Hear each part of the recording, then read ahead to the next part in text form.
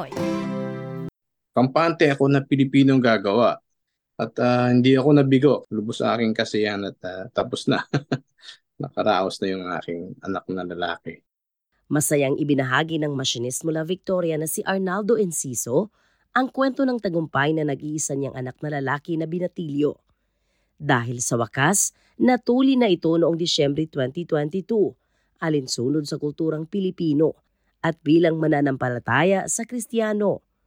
Dagdag kwento pa nito, hirap silang maghanap ng Pilipinong doktor para magsagawa nito, lalo't una nilang napagkasunduan sa Pilipinas ito gawin. Subalit dahil sa pandemya, biglang nabago ang kanilang desisyon. Bilang Pilipino rin, no? At nakagisnan na rin natin sa ating kaugalian na gawin ito sa mga kalalakihan.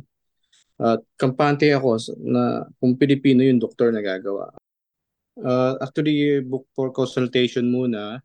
Kailangan kausapin muna yung bata kung papayag o hindi.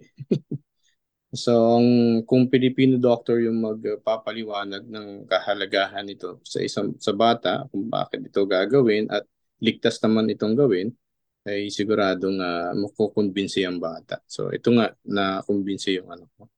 Paunawa ng amang si Arnaldo, maliban sa kinagisnan na kailangang magpatuli ang mga lalaki. Sumusunod lang sila kung ano ang nakasaad sa Biblia. Nakasaad ito sa ating Biblia, ang ating pananampalataya, kasama ito maging sa lumang tipan at bagong tipan. Ito ay ginawa ni Amang Abraham nung una na ito ay tanda ng kasunduan sa Diyos, no? Na ang bawat lalaki ay magpapatuli. Ito yung makikita mo sa Genesis 17:9. At dito naman sa New Testament, sinasabi naman ni Paul, no, sa Galatians 6:15, hindi na importante tuli man o hindi ang isang tao. Ang importante na kay Kristo. Kaya nang nakita nila na nasa tamang edad na ang kanilang anak, bago pa mandalhin sa doktor, pinaunawa na nito sa anak ang kahalagahan ng pagpapatuli. Malaking bintaha din kung Pilipinong doktor ang magsasagawa ng operasyon. Naipaliwanag naman natin sa bata bago pa natin dalhin sa doktor at yung Pilipino doctor, pinaliwanag din niya ang kahalagahan kaya 100% papayag ang bata. Ayon sa GP na si Dr. Angelica Lugorta Scott mula Sydney, ang pagpapatuli ay isang minor operation na ginagawa sa mga batang lalaki bilang proteksyon. Ang circumcision talaga, it's both personal choice, so personal choice ng family, ng parents at also ng patient, no? And also there's a cultural choice kasi we know there are cultures na talaga they really prefer na magpatuli or magpa-circumcision. During the decision then to circumcise, it has to be, of course, discussed with the medical practitioner and also to i-consider nila yung mga individuals' values, yung mga beliefs nila, yung cultural beliefs at yung values. Ang circumcision talaga, it's pinaka-foreskin talaga na nagka-cover doon sa end ng penis is tinatanggal. Dagdag ni Dr. Scott, pinakamahalagang maunawaan ng mga magulang at ng mga pasyente ang benepisyo nito batay sa mga ginawang pag-aaral. Reducing risk of urinary tract infection, reduce risk of sexually transmitted infections, reduce risk of penile cancer, improves hygiene because of course mas madali siyang hugasan kung nagpatuli. Reduce the risk of yung tinatawag nating phimosis or yung tight foreskin. At yung paraphimosis, yung hindi nahihila yung foreskin. At also, meron rin pag-aaral na ginawa ng Journal of National Cancer Institute noong 2019 na found that circumcision is actually associated with 14% lower risk of prostate cancer.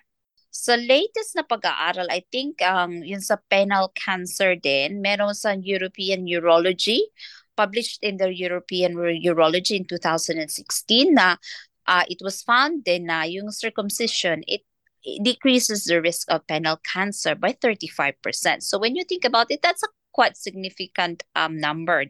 Sa pagbabalik tanaw naman ni Arnaldo, sabi nito, normal na kabahan ang bawat isa, lalo na ang tulad niyang magulang. Pero nakita niya mismo sa dalawang mata na ligtas itong ginagawa ng mga eksperto sa kanyang anak, kasabay pa ang ilang mga bata. 30 minutes yung actual procedure, pero before na yung actual procedure, meron pa siyang 30 minutes na numbing process, no? Merong pinabili sa akin numbing cream na ipapahid para 30 minutes before mamanhid na siya. Yes, gising at naglalaro sa cellphone o nanonood sa YouTube habang tinutuloy. So wala talagang naramdaman? Wala po. Kasi actually bago pa saksakan nung anesthesia, no, yung syringilla, talagang na siya, manhid na siya dahil doon sa numbing cream. May mga kalamangan din na dito na nila isinagawa ang pagpapatuli, lalo't kampante ito sa gawang Pinoy doctors. Pilipino rin naman ang gagawa at sure ako o sigurado talaga na magiging maayos, no? At isa pa, ang advantage na dito mo gagawin, any problem o any questions, no, madali mong matanong yung doktor. Pwede mo ibalik agad sa clinic. Paliwanag ni Dr. Scott, dapat huwag kalimutan ng mga magulang. Mas mabuti kung mas bata pa o hindi pa nakatungtong sa teenager ang mga anak bago gawin ang pagpapatuli. Subalit kung nag-aalangan, makipag-usap sa doktor tungkol dito para maliwanagan kung paano ito ginagawa. They speak to their general practitioner para mag-guidance sila on the best way kung saan. Kasi baka kasi minsan merong mga complicated case kasi. Some of the kids may have phimosis, yung very tight foreskin, or paraphimosis wherein hindi talaga ma-pull yun. And sometimes they may need a urologist talaga. So certain scenarios, hindi straightforward ang iba. So better to consult first the medical practitioner. The parents should have a discussion at saka i-explain talagang maigi sa bata. Halimbawa, for example, medyo lumaki na yung bata. At what I've noticed as well, sometimes mas kung halimbawa may mga kaibigan din sila. That really helps. For example, merong cousin or kaibigan yung nanay na more or less the same age and they do it together. Just sometimes they feel na they are encouraged to do it.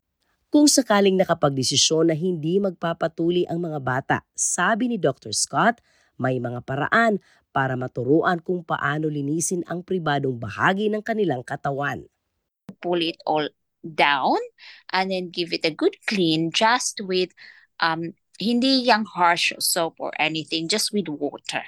Yan, kasi minsan yung harsh soaps or yung mga perfume soaps and everything nakaka-irritate. So it's better just clean it with warm water and that's it. But pull it all down.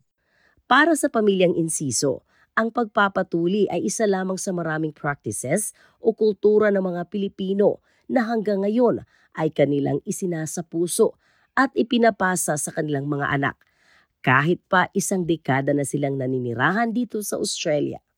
Kailangan nating ipanatilihin sa ating kultura gaya ng paggalang sa magulang, paggalang sa kapwa-tao, at laging masiyahin. At ang pinaka-importante rin ay yung may paniniwala sa Diyos, laging tapat tayo sa trabaho at masipag. Ang mga impormasyon sa ulat na ito ay gabay lamang. Para sa karagdagang payo na naaayon sa iyong problema o sitwasyon, mainam na kumonsulta sa inyong doktor. Para sa Healthy Pinoy, ako si Sheila Joy Labrador. Healthy Pinoy